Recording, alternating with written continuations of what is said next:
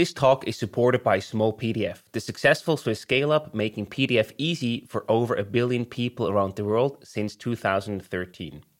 You may remember them from a previous podcast we hosted with their CEO, Dennis Just. Their mission is to make PDFs and life easy for people across the world, a mission made possible with their 90-plus amazing employees across Zurich, Belgrade, and Barcelona. If you want to join this fast-growing Swiss scale-up, visit smallpdf.com/Swisspreneur and apply. The mistake I made is I built it first, then started to work through the behavior, the customer behavior challenges. And if I had just flipped those, you can improve the time it takes. It can speed up the time it takes to test whether the timing is correct or not.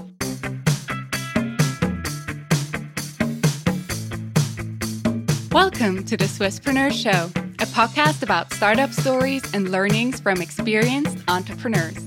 Here's your host, Sylvan.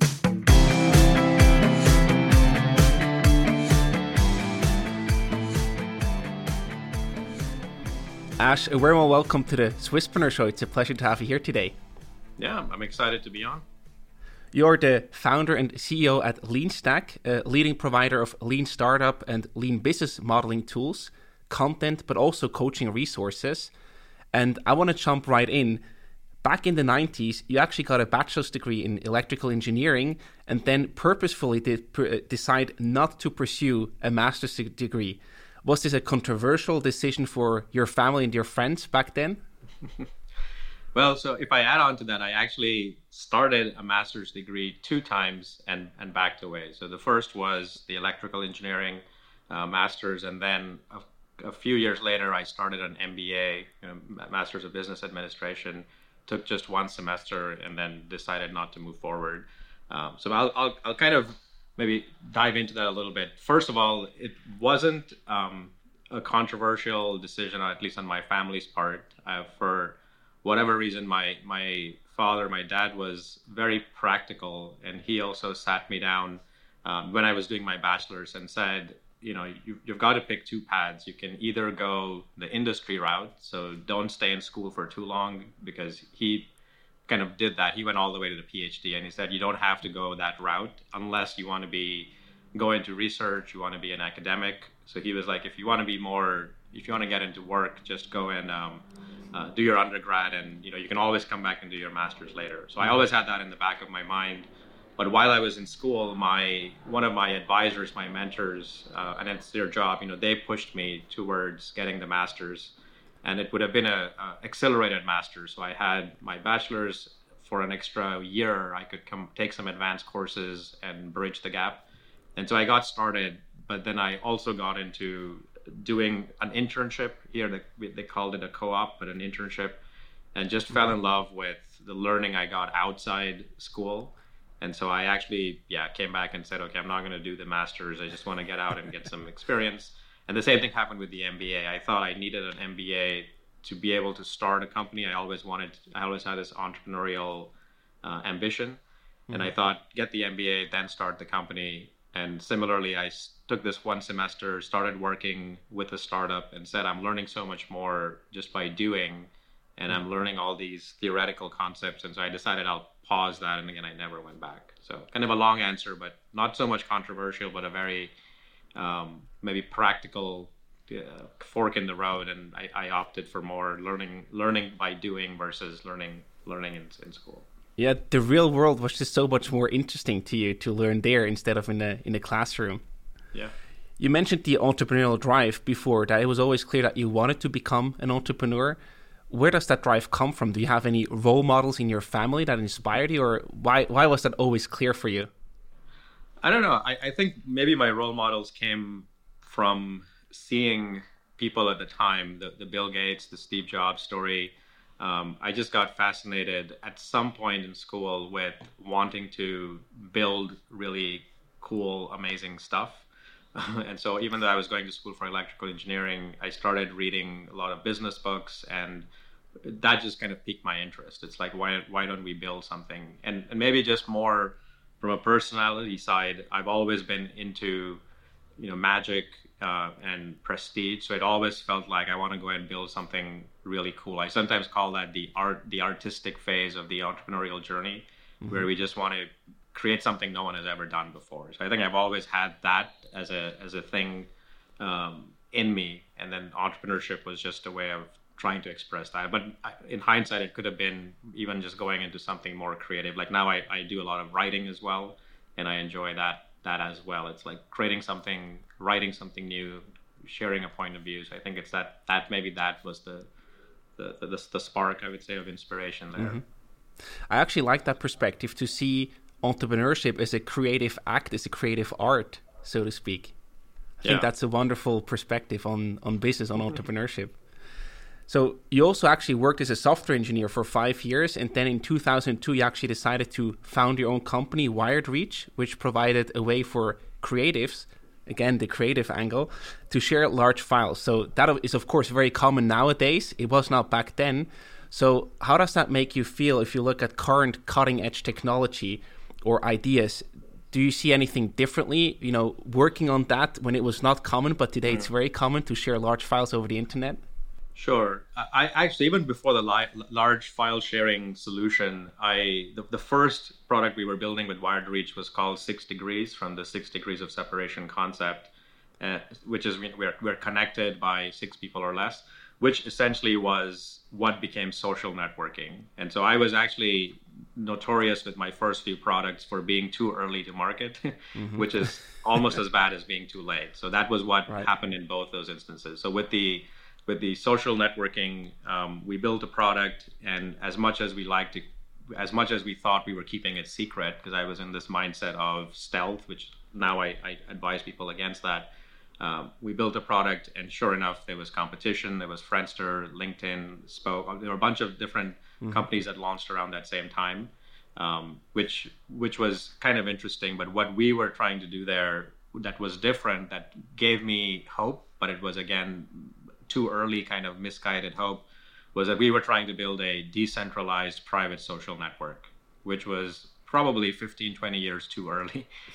So back then, nobody cared about privacy. Today, it's a very different time. Today, you are seeing decentralized networks, Signal and all these other kind of difference, Signal versus WhatsApp, and you're also seeing private social networks that are getting more and more popular.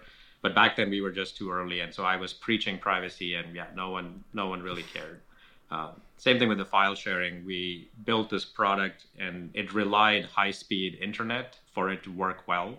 And so it worked very well for me. I had high-speed internet. My friends had high-speed internet, but the market wasn't ready. So again, we were quite early in that space. So we did find a niche there with the creatives who had companies with high-speed internet, and that's where we found a small niche. But fast forward today, like the Dropbox phenomenon, that would not have been successful then because there wasn't prevalent high-speed. And so a lot of things have to come together, and that was a lesson learned, is that ideas have to be timed correctly, and if you're too early, it can be just as bad as being too late. It's a bit better than being too late, but still just as bad.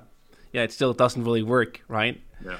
In that regard, the importance of timing, this is something that we hear over and over again on our podcast, but it seems to be not a thing that you can influence as an entrepreneur. You can try to understand where you stand, you can try to adapt, but you cannot change the timing. It's just how the world is, right? So what is your tip there? How can you understand whether you have good timing, good momentum, or whether you're too early or too late? Yeah, I did a little blog post on that, because there is a serial entrepreneur, Bill Gross, who did this extensive research, and he concluded that timing is the single most important factor that separates a successful startup from not. So same idea launched a year earlier or a year later can determine success or failure. But again, as to your point, when you think that way, it makes you feel rather helpless, because it's a bit like luck. Are you lucky or are you not lucky? I think the more interesting question is, how do you increase your luck surface area? That's how I like to think of it. Nice. And so what I tell people is, while we cannot time an idea, you can look at signals in the market. So we're always looking for switching triggers. Sometimes these are trends, sometimes these are behaviors. So like today, there's a lot of noise around NFTs and blockchain, and there isn't really. There are probably, of course, a few killer apps, but there's still this search for what's going to be the big thing. knowing that change is happening can be an interesting input, but doesn't help you with timing. So this is where the next part of it is come up with any idea. And rather than saying, I'm going to time it perfectly, we can test whether the time of an idea has come. So like in my cases, the mistakes I made with those early examples that I shared is that I was trying to build my private social network, and I was stubborn, I was perseverant. I thought we could convince people to change their behavior. And I tried to do it for 2 years and then eventually realized that people don't care. I could have, instead of building for a year, we could have started testing some of those riskier assumptions up front. So I could have probably, in hindsight, in 4 to 6 months, been able to conclude that privacy wouldn't matter. So why even go down this path of building it? So the mistake I made is I built it first, then started to work through the behavior, the customer behavior challenges. And if I had just flipped those, you can improve the time it takes. It can speed up the time it takes to test whether the timing is correct or not. So same thing with like broadband. If that is a requirement for a solution to work, rather than going and building it and hoping that everyone will get to fast internet, why don't we do a little bit of research and just see how fast that is growing? And so that's where you can again bring in some timing thinking into, will the environment be ready for the idea? Fantastic tips right there. And that's actually also the methodology that you just described that then led you to launch LeanStack in 2010, right? You also published your book, Running Lean, and which is a fantastic book. So many people I talked to have actually read it and helped them tremendously along the journey of being or becoming an entrepreneur. So I wonder, when did you first come into contact with the whole lean startup methodology? For me, it was, so you can say that the need for something better I'd already been triggered with that. So I had built a few products, as I said, and every idea that I had looked amazing in the beginning, but a year and a half later, I began to realize that I missed something risky. I kind of didn't test something that I should have early on. So I was already very introspectively interested in finding a better and faster ways for telling good ideas from bad ideas. And so and that had been happening maybe 2007, 2008. But in 2009, I stumbled into Eric Ries and Steve Blank. They were starting to popularize what became customer development and eventually Lean Startup. And they were saying the same thing, which is it's not enough just to build a product. We should start by building our understanding of customers. And that just resonated very deeply. Myself and, of course, a whole bunch of other people who kind of became early contributors to the movement. And so that's when I just jumped in and I decided I would test everything. So I just started running a blog. So everything you described, the LeanStack as the company, the Running Lean book, we're all part of an evolutionary process. I didn't really have a master plan of doing any of those things. It really started with writing a blog, and then from there, figuring a few things out, building an audience, and then seeing that this audience really would like something more, so maybe a book. That led me down the book. And then eventually, as I was writing the book, I saw that more entrepreneurs were alike than unalike. No matter where I went, I found people thinking the same way, making the same kinds of mistakes. And so that inspired me to say, what if we actually build a company and try to scale this message? And that's where LeanStack came about. Wow, that's a very natural transition. Yeah, in Absolutely. hindsight, everything makes sense. But it often does. Obviously, moving forward, I can share like the when you see the duck in the water or the swan, everything seems calm on the surface, but underneath there's a lot of chaos. So even in my world, like I had a company, I had to decide, do I just sell it? Do I walk away from it? Do I keep both? So for a while, I tried to do two things. And it was actually a close friend and advisor. Every time I met him, he would ask me, so how much time are you spending on what became LeanStack, on running lean versus your current company? And that time share was growing. And he's like, you can't do both. You have to pick one. So he was always very adamant. And so that's all the turbulent stuff. But eventually I sold Wired Reach and kind of went all in on LeanStack. Yeah. Fantastic. And let's also, start right there with your book, with Running Lean. What is your book all about? Can you walk us through the key concept that you put into the book? Sure. So tries to chronicle the early stage journey of an idea. So a lot of people, when we hear stories, we think ideas are these overnight successes. Mark Zuckerberg built Facebook, and the next thing you know, it's all over the world. We quickly skip through all the flat part of the hockey stick, where a lot of the learning and a lot of the messy stuff is. And that's what I wanted to uncover, because I had started a lot of products, as I said, and it was taking too long to get to knowing whether it was even worth doubling down on. So that's what I wanted to fundamentally address. So running lean is a pragmatic step-by-step guide of sorts that allow entrepreneurs to take an idea at the idea stage and then begin to first deconstruct it using some tools like the Lean Canvas, which helps you see the idea on a single page. Then it helps you prioritize what might be riskiest. Not all ideas are equal.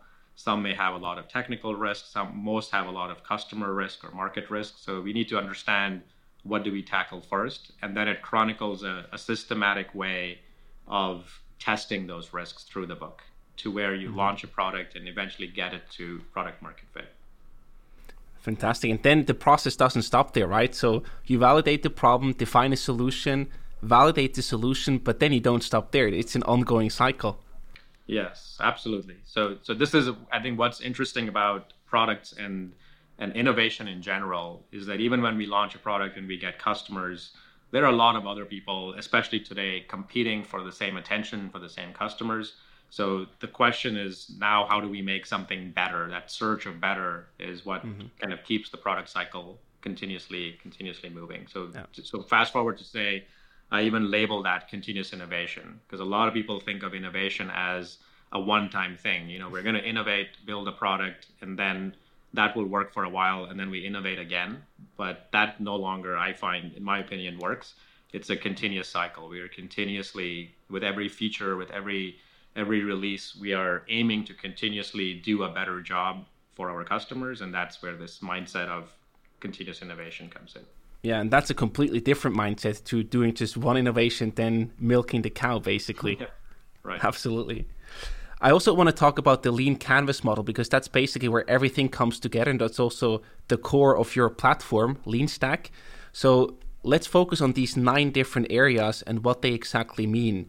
Let's start with the customer segments. Can you talk a bit more about why you should start there and what the customer segments actually mean? Yeah, so fundamentally, every business, and funny enough, I've asked business owners, how many of you want customers? And everyone says yes. And how many of you want more customers? Everyone says yes. So we can all admit that customers, no matter what kind of business you have, customers are critical. So that box is fundamentally about trying to understand our customers, even label them and identify them. So that's the segmentation aspect of it. So in other words, who are they?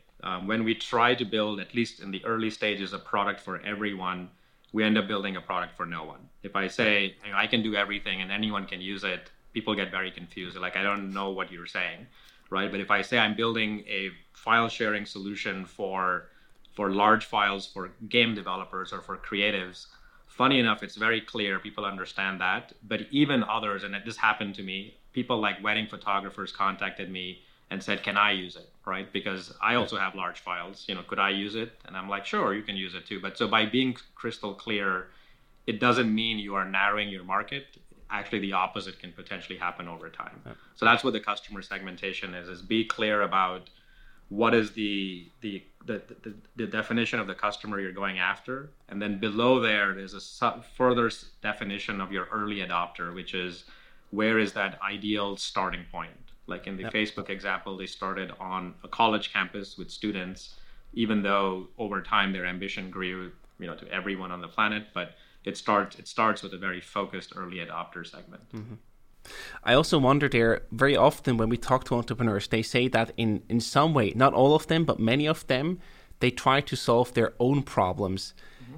Would you recommend that you also belong to these early adopters yourself as a founder, or is that not necessary from your perspective? Yeah, so we call that the scratch your own itch idea source, and it's a very common one. So I have Lean Canvas in many ways, the product that the tool we just talked about, I built for myself. Even the Running Lean book, I tell people I wrote it for myself because it was about me trying to clarify my thinking and not make the same mistakes. And it happened to be something that resonated with others. And so I published it. So Scratch Your Own Itch is a very powerful way for finding ideas. And that's where an entrepreneur goes about their regular day, finds something they're unhappy about, and says they're going to do something about it. The mistake that we often make in that approach is when we extrapolate too far. If we just say, I have a problem, so everybody has this problem, that's the mistake that we make. So when someone has a problem and tries to also solve it, they become an entrepreneur and they're automatically a different customer segment. Like you're no longer your customer. So the advice there is nothing wrong with stumbling into a problem and wanting to fix it. But before getting too far ahead, do some discovery to make sure that there are enough people also struggling with the same problem. Yeah. So even in my own story, when I described writing the book, as I wrote the book and I began to share the ideas in the book, I saw lots of people who spoke different languages, looked different parts of the world. The message was resonating and they all had kind of the same worldview when it came to launching products that I could influence in some way. So I saw there was a big customer segment that transcended in some cases geography, which kind of got me excited. So that's the important missing step that sometimes people skip over. Yeah. So it's great to solve your own problem, but make sure that you're not solving the problem just for yourself. Yeah, that it's big enough. Yeah, it's worth solving because it's big enough. Absolutely. The next point in the Lean Canvas model is the problem itself. Please talk a bit more about the problem there. Yeah. And maybe we can frame that or even put a word in front of it. When I put problems in there, it doesn't happen as much these days, but in the past, people would start describing internal problems, like the entrepreneur's problems. But these problems are really customer problems. So if we go back to the first box, that customer segment, it's about who it's for, like who are you building this product for? And then this problem box is, so what problem are you solving? Because at the end of the day, customers don't wake up saying, I want to buy a solution unless they have a problem, right? So that's when we start looking for solutions. So we have to start there. And the Lean Canvas is very customer centric. So we put the customer at the center and say, these are the customers we want to help or serve. What are they struggling with? And that struggle is what we capture in the problem box. Yeah, perfect. Then, of course, the solution, the next part, because every problem probably also needs a solution. So what do you tackle there? Yeah, so it's like two sides of the same coin. And I think Charles Kettering said it really well, when a problem well defined is half solved. So if you have identified your customer, have identified a clear problem they're struggling with, that's when we can put on our entrepreneurial hats on and say, so how could we address that? And that's where for every problem that you list, ideally, you come up with a possible solution that could address that problem. Do you have a good example how you would actually phrase that out in a Lean Canvas? So I guess it would. So depending on how specific, maybe I'll. So I know this can sometimes get a bit meta, but I'll just use kind of the Lean Canvas. If you look at what Lean Canvas helps one do, is it helps you essentially communicate your idea to someone else so they can understand it. So it's really a tool where you can deconstruct the idea. Traditionally, we would use a business plan for this, right? People would write a long business plan. I would send you a 30-page document. So if we say, what's the problem? People struggle with their elevator pitches. They struggle to get somebody else to understand their idea. And they are told, go write a business plan. That takes too long. And when you write it, people don't even read the whole thing. They're like, come and pitch me again. And again, people struggle, right? So this is the problem that people struggle with. And so the solution might be, how could we build something that is faster and clearer to kind of read? And then we can have a conversation. And that's where you can say Lean Canvas fits those tick marks, in that it's a single page. You put it in front of someone, they can quickly scan it, and then you can walk them through what you really mean by what's in those boxes. And so it solves that problem of giving them a very thick document or giving them a 5-minute description of what your idea is, and still people getting confused. Yeah. Perfect example. Then, of course, you also need to make money because you probably have bills to pay, etc. So you also define the revenue streams. Yeah. What do you exactly write down in that part? It's probably what you can think is, how do you make money? So how would you charge for this solution? And there are two parts of it. Is like, how much would you charge? And a lot of people there, and maybe I'll get a bit tactical there. A lot of people try to price their product in terms of solution. So they say, if it costs me $10 to build something, I'll put a margin of 20% and we'll charge, but $12 or whatever that ends up being. That's a bit backwards because, again, customers don't really care how much your solution costs. They care how much their problem costs. And so if I can quantify that, so if a startup is trying to get the attention of an investor and they're spending 2 months writing a business plan, and you can get them to a pitch in 2 weeks with the Lean Canvas, you can see that one is in their mind more valuable. Right. And this is where we try to then gauge the value of the time that they might spend, of the investment they might raise. And you've got to do a bit of testing and experimenting. So the first question is, how much would you charge? And in the beginning, we just ballpark that. How much would that be worth to the customer? The next thing is, how do you charge? Which is this a one-time fee? So like something like if they were only using Lean Canvas once, they're not going to keep paying me month over month. So I need to understand how much we would charge and how often we would charge. So subscription versus one time. Yeah. Exactly. Yeah. I really like the angle here that you focus on the value. So it's more of a value-based pricing, focusing again on the problem that you're solving and not your own costs or operations or anything of that sort. I really like that one. Exactly. Of course, you also have to differentiate yourself because there might be other solutions out there. So you also talk about the unique value proposition. This sounds like the magic sauce. How do you get to that? Yeah, so this is probably the hardest one to get right. But what helps is if you can narrow down on everything we have talked about right now. So if you can be crystal clear on who your early adopters are, you can target your messaging. So like in my earlier example with Facebook saying this is a social network for students. And so you're being crystal clear on who it's for. That helps with kind of getting clarity in your unique value proposition. The other thing is nailing the problem. If you describe a problem at a very high level, like if I just said, I built a large file sharing solution because sharing files is hard, that's okay, but it's kind of 3,000 foot. People don't understand, why is it so hard? But if I can go into some real specific use cases or scenarios where it breaks for a game developer when they're trying to move large files from, say, Switzerland to Asia, right? And there's a lot of issues with that.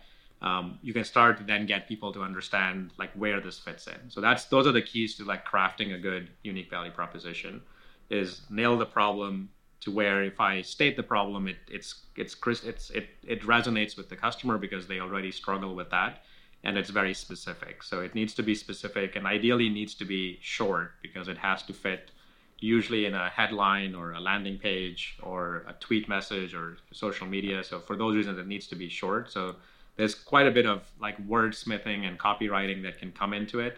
But the first thing I always tell people is just try to talk about what's different or what's the finished benefit of your product. After people use your product, how do they feel or what outcome do they get? If we focus on that, that's a way to think of the unique value proposition. Fantastic. Then you also have channels in the Lean Canvas model. So what does that exactly mean? What channels are we talking about here? Yeah, so you can think of channels as the path to customers. And so I often like to say you can build the most amazing product, but if it's launched in the forest and there are no roads to get to that product, it's just going to die in that forest, right? So a big bang in the forest makes no noise. If it doesn't make noise, people are not going to come and get it, right? So the same thing kind of is true. So when we are building our business model, and that's kind of the Lean Canvas is trying to help us articulate, we have addressed customer problem solution so far, even the value proposition we might promise people, but now we need some paths to customers. And so examples might be, they could be organic, they could be paid channels like advertising, organic channels like blogs are a good example where you could go and publish blogs, podcasts, right? So there are different channels. So instead of you doing a podcast, get on a podcast like this one, right? So there are all kinds of ways to leverage channels and get that word out, get the value proposition out and talk about a product. So that's what channels ultimately covers. That's great how you now just started to link them, right? So get on channels to bring the value proposition out there to the world. I think that's great to see how everything then also plays together. Yeah. No, and I think that's the key part. So maybe I'll take a step back. We're going through this in a particular order, but I often tell people go in any order that makes natural sense to you. It's like a jigsaw puzzle. You can fill out the canvas in any order. You can put the pieces of jigsaw puzzle in any order. But then once you're done, the picture needs to be viewable from any angle, right? If I do a jigsaw puzzle, it's not only one way to look at it. I can look at it from any way. And so all of these boxes interconnect. So we can start with channels, and I can say I have a great channel, and this is why I built this product for these customers. So everything needs to connect up, or we can start in the order we're going. So yeah, great tip on top of that. You also have key metrics. What do you focus on there? Yeah, so the idea of the key metrics is trying to define how one would measure success. So one of the things that in my stories from earlier that I didn't do too well is I defined success as first building the product. And so my key metrics in the beginning was, can I build my product on time and on budget? The problem there, of course, is you can build something on time and on budget, but if it's something that nobody wants, that's still not progress. It's going to get you in trouble. So with the key metrics tries to help us think about what things can we measure that will convince us that we are on the right path. And so the right metrics there, again, tend to be, as you can guess, more customer-centric than product-centric. So we want to measure things like interest. So even with the book, I applied a lot of the techniques in the book, in the writing of the book, which again, I tend to be very meta in my thinking and application of things. But as I was writing the book, I shared some teasers and chapter pages and some table of content things, and I was measuring interest. We put up a landing page, and I was measuring people coming in and, for example, giving me their email address in advance of the book being ready. And if I got nobody interested in the book while I was writing it, that would have brought pause. Like, why spend a year writing a book when no one's even interested in the concept of the book, right? So that would be an example of a key metric. So there are 4 or 5 metrics that we want people to identify where we can measure things like interest before the product is launched. And then once the product is launched, we of course want to measure things like, if you were building a subscription product, things like engagement, retention, things like revenue. So how much do they pay? How often do they pay? Cancellations, right? Churn, attrition, like those kinds of things. And when we can get those metrics identified and mapped to our product, they help us in measuring progress as we are building the product and post-building, kind of measuring the product. Great examples again. Then on the other hand, of course, you also have the cost structure that you look at. So what level do you go into detail here? Yeah, so this is where it's very hard to see into the future. That traditionally when we do business plans, we are asked to forecast costs 5 years into the future sometimes, which is impossible when you don't even know what solution you may end up with, much less how big your company is and how many people you're going to have. We start doing all kinds of forecasts. So I usually tell people, don't worry so much. And the idea of the lean canvas approach is it's a very iterative approach. So we want to think in stages. And so I tell people, think of your first stage maybe as being building the first iteration of your product, your minimum viable product, and maybe getting your first 100 customers. And the numbers can be specific to the kind of idea it is, but let's just say we want to launch our product and get 100 customers. That's our first milestone. Let's estimate the costs we would need to get there, right? So this is how I would think of that. So we'll do the initial lean canvas and only think of getting that far. And once we get that far, we will have more information. And then we can have another milestone, maybe from going from that first 100 customers to maybe 1,000 customers. And then we may have to hire staff. Like, what's our cost structure then? Yep. And this, by the way, is also how a lot of stage-based investment now is happening. So in the old world, back not too far ago, and maybe in some parts of the world even today, people would write entrepreneurs big checks and say, go away for a few years and come back and tell me what happened. That usually never works today. So today you get smaller checks to go and prove out the model. And that's where the cost structure can be more stage-based versus trying to cover everything, which in the early stages we just can't see. Yeah, and it's all about de-risking in the end, right? Not only financially, but also time-wise. As you invested 1 to 1.5 years to building a product where you then realized, there's actually too early, no need for that. That's frustrating. So you want to de-risk to avoid that frustration. Yes. The last part of the lean canvas model is the unfair advantage. Please explain us how this is different from the unique value proposition.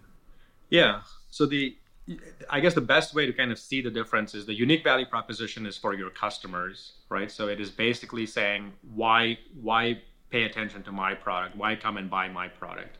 So if I open a new pizza place or a new ice cream place, if it's like all the other ice cream places or pizza places in your neighborhood, that's not unique. And you might say, why should I go to this new place when I've got my favorite pizza place already?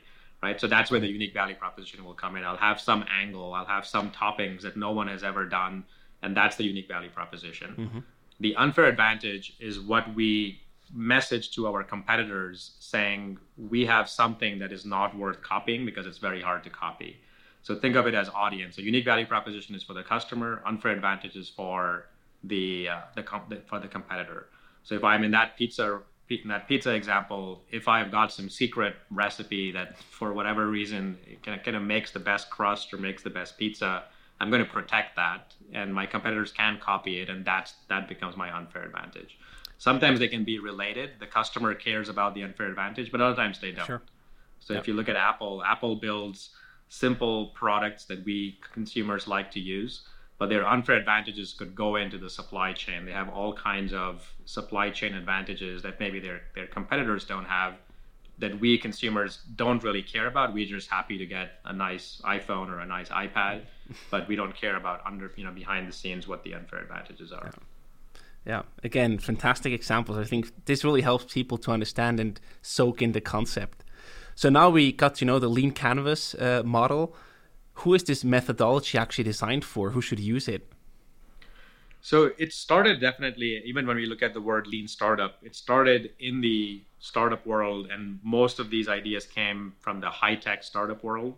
But over the years, it's spread. So it's actually gone into all kinds of domains. I actually went out of my way because I was curious to see, can it apply in other spaces? So we have applied these in services business. We've applied them in retail, all kinds of low-tech, high-tech kinds of businesses. And then about 5-6 years ago, a lot of bigger companies started kind of getting interested as well, because they also have a similar challenge when they are launching new products. So if I take a step back, I would say that the Lean Canvas and this methodology and this way of thinking in general is very applicable to people in general that are launching new products in the world. This could be at a startup, this could be at a large company. The challenges at that high level, at that meta level, tend to be the same, is we're trying to bring something new in the world that is going to compete with something that already exists. And the challenges are the same, is we have to understand our customers, their problems, build a solution. So from that perspective, it really does really well in the early stage launch of a product. In that regard, then you would also say it's not a contradiction that both corporates, like large companies, but also small, young, early stage startups use the same methodology. They do. So principally, and this is what, when I work with both groups, I tell them that I'm going to teach you the same principles. The way you go around the steps are exactly the same. Tactically, though, there are some inherent differences. So when we get into larger companies, typically they have specialized into departments. So they have got like different challenges internally. When you specialize into departments, when I ask them, when is the last time you spoke to a customer? Everyone looks at each other and nobody has ever talked to a customer. And that usually is the reason why. So startups struggle because they have no customers. They don't know how they can't get people to talk to them. Large companies struggle because they don't talk to their own customers, or the people who do, by the time that gets to the people doing the work, it's like the elephant whisper game. It gets so convoluted that what people hear is not really what the customer said. So those are the challenges, and that's what we try to break. But so that's why tactically how we might implement this at a large company requires some differences. We almost try to get them to mimic more of a startup behavior, which is smaller teams, cross-functional teams, get outside the building, don't stay stuck in your nice fancy offices, right? So those kinds of things are the things. With the startup, it's a different challenge. They have too little resources, so they have to be very scrappy. Many times they don't want to also get outside the building because they feel like that's not going to be time well spent. They should build their product. So they're kind of different challenges in both cases. But from a methodology perspective, they both need to be doing the same kinds of things. No, great. I'm also curious, I read that when we did our research, you also introduced the terminology entrepreneurial renaissance. So I wonder, in what way does the lean startup methodology relate to that term, the entrepreneurial renaissance? Yeah, so I would say maybe the lean startups doesn't as much. It didn't cause it. So the way I like to describe it is, over the last 100 years, we have built products many different ways. There was lean manufacturing, there was waterfall, agile, and lean startup. And these switches were not because some people got tired of the old way. It's because there are these changes in the world that are happening. So lean manufacturing, after the war, Toyota picked it up because there was very scarce resources. They had to be efficient. So that was how lean manufacturing came into be. Lean startup recognized that the world had changed. Thanks to the internet, we could measure consumer behavior. And there were companies already like, say, Amazon, Facebook, Google, that were already starting to be very data centric in the way they were improving their products. And so the way I like to think of it is that the lean startup came and codified that and kind of built a methodology or framework to work in that kind of an environment. So it didn't cause the global entrepreneurial renaissance. That already happened thanks to near equal access, thanks to cost of products going down. Anyone who wants to start a startup, before they would think I have to move to Silicon Valley. Today, that's not the case. They can start anywhere, right? You can get servers and write code and launch something from any part of the world. So that's kind of the global entrepreneurial renaissance. But basically a better framework to push you to start your own company and to test and validate things. Yes. So I would say that with the so if I take that a bit further, yes, so definitely making the products easier to build helps us build more products. But the question has now changed. The question isn't should we build this? Can we build this? Because the can has become easier, but rather should we build it? Yeah. And that's what Lean Startup helps to answer. Because otherwise we get too many products in the world that nobody wants, and that is the sad reality is that the odds of success, it used to be 8 out of 10, 9 out of 10 startups fail. And when that was 100 products coming out a year, now when there are 100,000 products coming out in the year, they're still the same failure rate because we're building more stuff that just nobody wants. So that's what we're trying to change with these principles and this way of thinking. Focus on the right ideas because they have been validated quickly. Perfect. Correct. 2 years ago, you also published a revised edition of Running Lean for its 10th anniversary, basically. So what did you learn throughout this past decade? Yeah, there have been quite a few changes.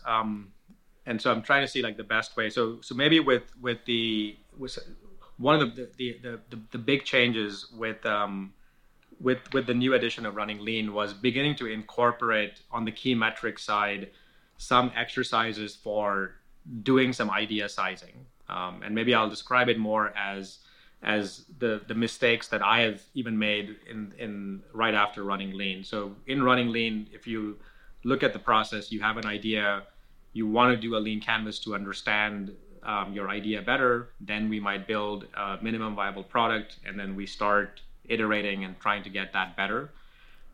When we don't actually think about the milestones, how do we know how much validation is enough? Those were questions that were left unanswered. People would even come to me and say, I'm following this process and it says I should go and launch, but how many people should I launch to? What's the right number? And so there wasn't a very good answer to that. So this is where in the new update, I introduced another tool called the traction model or the traction roadmap. And think of it like a hockey stick chart, but it helps to put some numbers. So if you use Facebook, if you launch Facebook and only have 100 users, that we all can say is too little because that's not a big enough social network. Mm-hmm. If you have 100,000 users, maybe that's interesting. But if I'm doing a big B2B startup, if I have 100,000 companies, that's too big. Like that's huge. So maybe 100 is the right number. So that's what the traction model helps us to quantify. And I find that was a missing piece. So helping people know how much validation is needed at the different stages as they are going through this iterative journey. So that's kind of a big one. The other change was in the way that we might interview customers. In the Running Lean previous edition, we were doing a lot of problem conversations. So I would say, I think you have this problem, and if you say yes, we would then explore further. I would say, explain, help me understand your problem better. The challenge is if I came to you with a problem that wasn't really your problem. If I say, I think you have this problem, and you say, no, I don't have this problem, that's the end of story. Like, I can't do anything else. Like, it's very uncomfortable when somebody says, I don't have this problem. If I go to a creative and say, I think you have a large file sharing problem, and they say, nope, I don't. I have nothing to do there, right? So that was something that, again, people struggled with. Also, when you're building a desire-driven product like a video game, you can go and say, what problem does this video game solve for you? Like, what problem are you trying to solve? Or if you went and watched the new Spider-Man movie, what problem were you solving when you saw that? So it's, it might have been boredom and other things, but it's hard to have those conversations. So in the newer edition, there's kind of a different framing around how we uncover problems that allows to go into those kinds of scenarios. Wow. Yeah, these are great learnings to share. I also want to talk about obstacles and challenges along the way. And the first one is actually a great follow-up question for what you just mentioned. What do people actually often get wrong about the lean methodology? I'm sure there are plenty of stories or points that you can share here. Yeah. So the most common one, and people write about this all along on blogs and other places, is the definition of minimum viable product. So that's probably the first one, is that it's a simple concept but very overloaded. And over the years, people have defined it to mean different things. Some people, so let's just start with the definition. So the definition that I subscribe to is the P in the minimum viable product is product. So it needs to be something that you actually can build, give to your customers, and they need to be able to use it and get some value out of it. So that's kind of why I call it the first iteration of your solution. But some people might argue that the MVP is anything that can help you learn. And at that point, you might put a landing page, I might put up a demo in front of you, and they would call that an MVP. I wouldn't, because it really isn't a product. Like, that's promising value, but not delivering value. So again, at the end of the day, I don't think, I already, it's not that I've given up, but I don't care as much, what definition people subscribe to, as long as they're consistent. The part that I really get kind of worked up about is when I go into even sometimes a small startup and sometimes a large company, and the different members have different definitions of MVP. That's when you're just speaking a language with multiple meanings, and each word has multiple meanings, and that's not helpful. So as long as people are consistent, that's the more important thing. So that's one of the things that people get wrong a lot. Maybe the other one I'll quickly throw out there is thinking that experimentation is the most important thing. And this is another learning over the last 10 years, because I have to say that I probably was also in that camp, which is when you have an assumption, let's just run a whole bunch of experiments to see is it true or not. Mm-hmm. But the point that misses is if you pick the wrong assumption to test, then you can get into this premature optimization trap where you are trying to, for example, improve the conversion rate on your landing page. But if you don't have a conversion rate problem, but rather it is further downstream, maybe your product really is bad, this is where you should have been focusing on experiments there versus experiments at the top. So many startups divide and conquer. They say, I work on acquisition, so I'm going to work on new customers. You work on keeping them happy. You work on collecting money from them. And so we all go again into our silos and start optimizing different aspects of the funnel. And that leads to that premature optimization, or in a system, you can create more harm. For example, one way to actually get people to like the product is you might add a lot of new features in the free tier, but when there's a lot of new features in the free tier, people don't want to upgrade or buy. And so it's actually going to hurt revenue. Or to actually increase acquisition, I might start, over promising things on the marketing side, and then you get into trouble later. So when you do that kind of silo thinking, you get into trouble. So we instead like to focus in on a few areas that everyone works on. So rather than divide and conquer, try to find a risky area that is holding the product back and really get everyone to come in and work on that together. Great. Yeah, I love that approach, or that attitude, basically, to the perspective.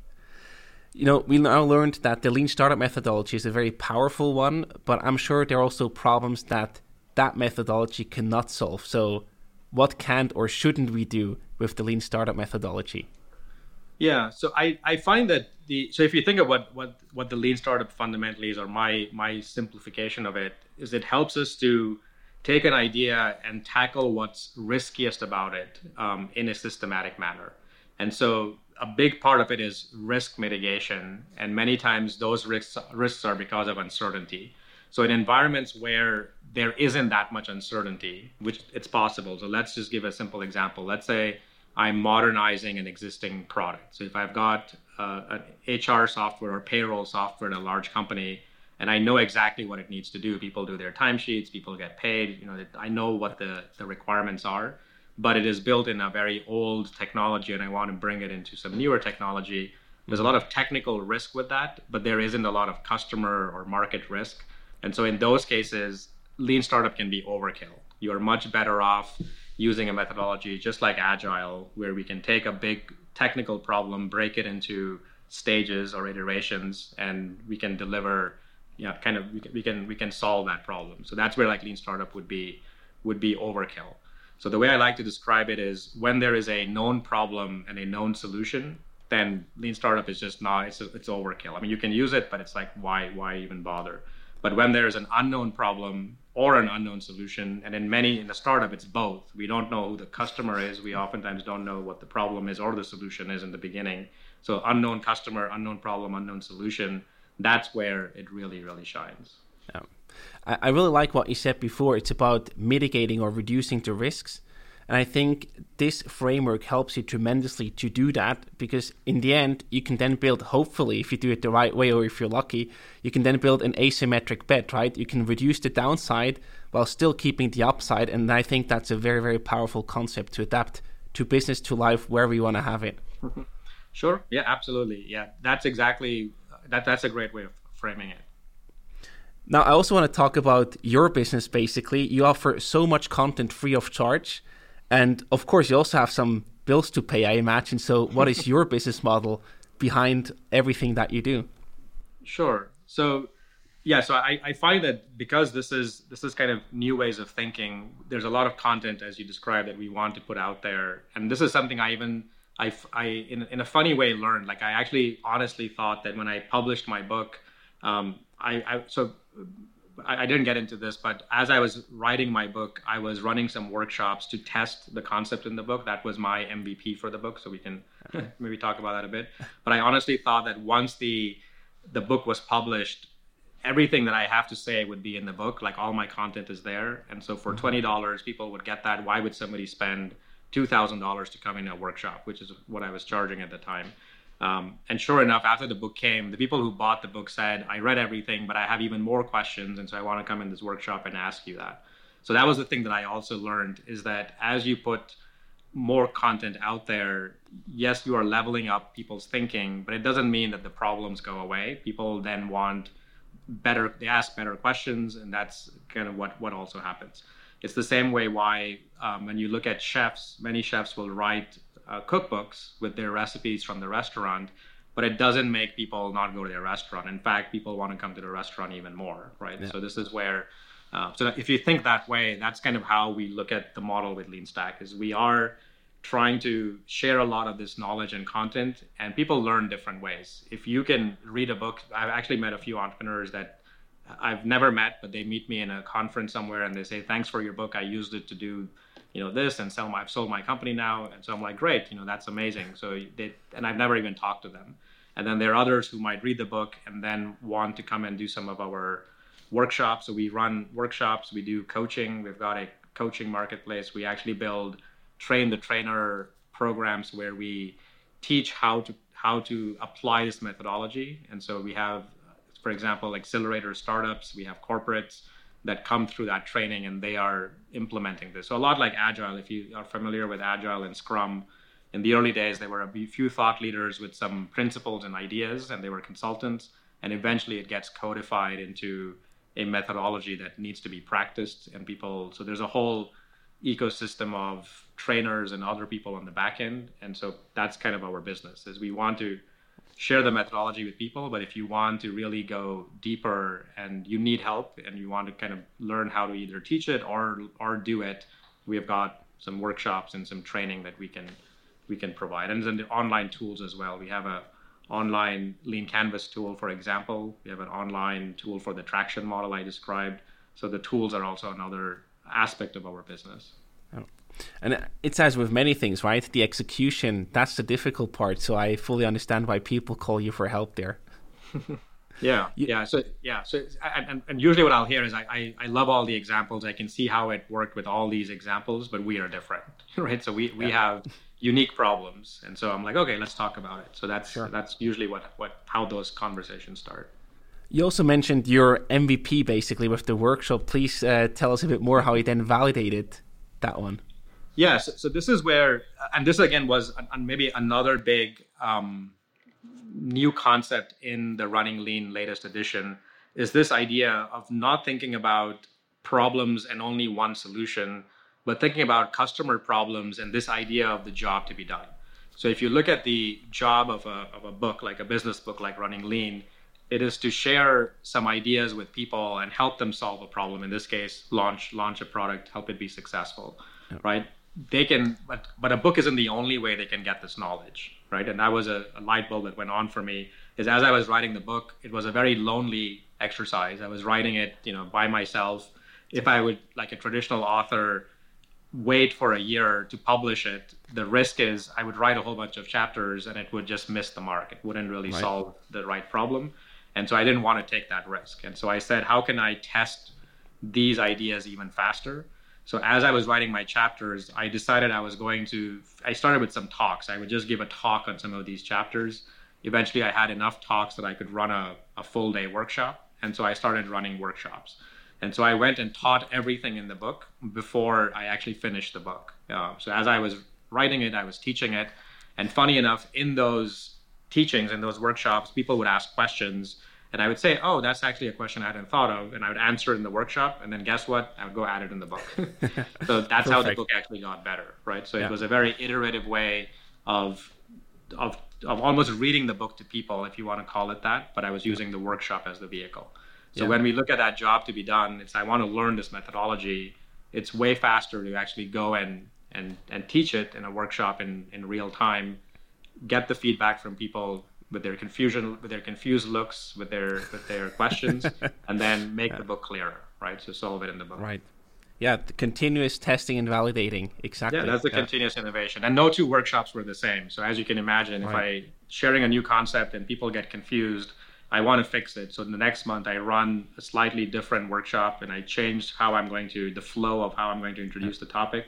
And if I see that's better, that's the flow I use in the book, right? So that's kind of how I was iterating on the book. Fantastic. So now, of course, we also wonder, how does the future look like? Do you think that, 10 years after your revised book, basically, is it time for a new version, or what do you have planned for the future? I think if the past is any indication, the answer is yes. So there's no such thing as a perfect solution. I truly believe it. So whenever we come up with something better, it's going to have either some shortcomings or there are going to be new, better questions to be asked. So just like when I wrote the Running Lean book, it answered some questions, but then it prompted some additional questions. Mm-hmm. And so I'm pretty sure that that's going to happen with these other books. And so I believe, and again, the way I describe the workshops, LeanStack as a company, we are continuously learning as well. So as these new iterations of the books come out and people begin to use them, they start asking us questions, which we answer again in real time, build into our products, but also then turn them back into future books. So there may be an update to Running Lean, or if Running Lean is kind of okay, there may be a new book that comes in that goes deeper on certain topics. So that's kind of how I look at everything feeding each other. And I would say that was a very healthy mindset, is that if you had asked me 15 years ago, before I did any of this LeanStack stuff, what do? I would tell you I'm a software entrepreneur. I build software products. Mm-hmm. But if you look at what we do today, we build software, I write books, we teach workshops, we train people. So we do all kinds of things. And that's a different kind of mindset, which is more aligned with, we try to create better entrepreneurs. That's our true product, not the things we're actually building. Those are all kind of means to an end. Wonderful. So certainly a very exciting future ahead of you. Yeah, I certainly think so. I mean, I find that this is one of those startups. Even the Wired Reach example I was giving was there was passion. It was born out of seeing a need and getting excited around some technology. But what got me really excited with LeanStack is it aligns with purpose. So I describe maybe the stages, and we can talk about that some. But I describe the artist stage, right? So entrepreneurs in the beginning go through stage one, which is I want to build really amazing art, really amazing, creative, cool things that never have been done before. And that was my first Wired Reach stage. I wanted to build the first social network. I wanted to build the first large file sharing solution. Those are what drove me. Mm-hmm. And then at some point, we realized that artists have to eat as well, to your own point, otherwise they starve. So we have to figure out the business model. We have to figure out how to make money. And making money is a skill as well. You have to learn marketing, positioning, sales. And so being an electrical engineer, a software founder, I started to learn those things and got, of course, other people to help along the way. But that's the stage two of the entrepreneurial journey, is we have to get good at understanding that the business has to make money, has to make profit. And then at some point, people make enough money and then they get a bit lost. And that's where purpose comes in. So this is where you look at, of course, the super wealthy, they've made all the money. And so now they're looking for more purpose-driven kind of ideas. But you don't have to be super wealthy to find purpose. Sometimes that's just a age thing or some trigger. So for me, LeanStack was that. It's like I felt like I had built enough product somewhere super successful, somewhere not so successful. And I wanted to give back and teach. So that's what LeanStack represents. So to your question, I do think that the future is interesting because I see the number of entrepreneurs increasing year over year. There's a lot of hunger for entrepreneurship, and I do believe entrepreneurship can help solve many of the world's problems, even if it's just creating smaller businesses and jobs and things of that nature, to like creating, life-saving products. We have big problems ahead of us: climate change, water, all kinds of things. And so we need innovation, and they typically come from startups, not from larger companies, but we also want to help larger companies, so we're not discriminating there. Great. Hey, Ash, to wrap up today's episode, I prepared some rapid fire questions for you. So I either give you different options to choose from or a simple question and you have to answer in one sentence. You ready? Okay, let's do it. Yes or no, is a university education as valuable for an entrepreneur as people think it is? No. It's not. Why not? Up to a certain level. So okay. I know you said only one sure. sentence. But follow-up questions are exempt from that. Right. So I would say that what people learn in university is how to think, and you create a learning mindset. But to be successful as an entrepreneur, you always have to be learning. So once you learn how to do that at university, I find you can learn faster on your own. I love that. Yeah, great point. What's a product you wish you had invented? Huh. I don't know. I would probably say something around. I guess is it any time in history or everything? Yeah, anytime. Oh, I would say fire in that case. Oh, nice. Like why fire? Control fire. Yes. Nice. What would you be doing if you were not an entrepreneur? I would probably be a writer or a cook. Like I love food, so I'd probably either just write. That I could probably think of those. Those are the two things that give me a lot of joy. So either writing, I don't know what, or something with food. Again, the very creative angle there, right? What's the hardest thing about writing a book? Oh,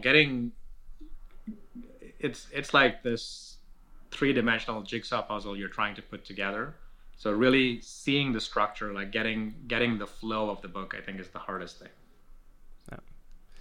And the last one for you, you always spend some time in Switzerland every now and then. So I wonder, Switzerland or the United States?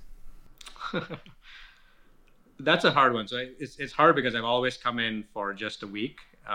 But Switzerland is beautiful. And of course, there are inherent advantages with, you can say, when it comes to healthcare and other necessities, I think Switzerland wins points hands down over United States. So it's a hard comparison for me to make. But I would always say that living here, and there was a study about how the United States is the most individualistic society, which kind of has its pros and cons. Like, it's nice to be left alone, but sometimes being left alone for too long kind of leads to other kinds of issues. So it's a hard one. I don't know that I can say without having lived in Switzerland longer. Fair point. Ash, thank you so much for coming on the show. It was a pleasure talking to you. I wish you all the best and lots of success for the future. And I'm just really excited to see what you're working on, what you're building in the future. Thank you, Sylvian. It was my pleasure, and it was a great conversation.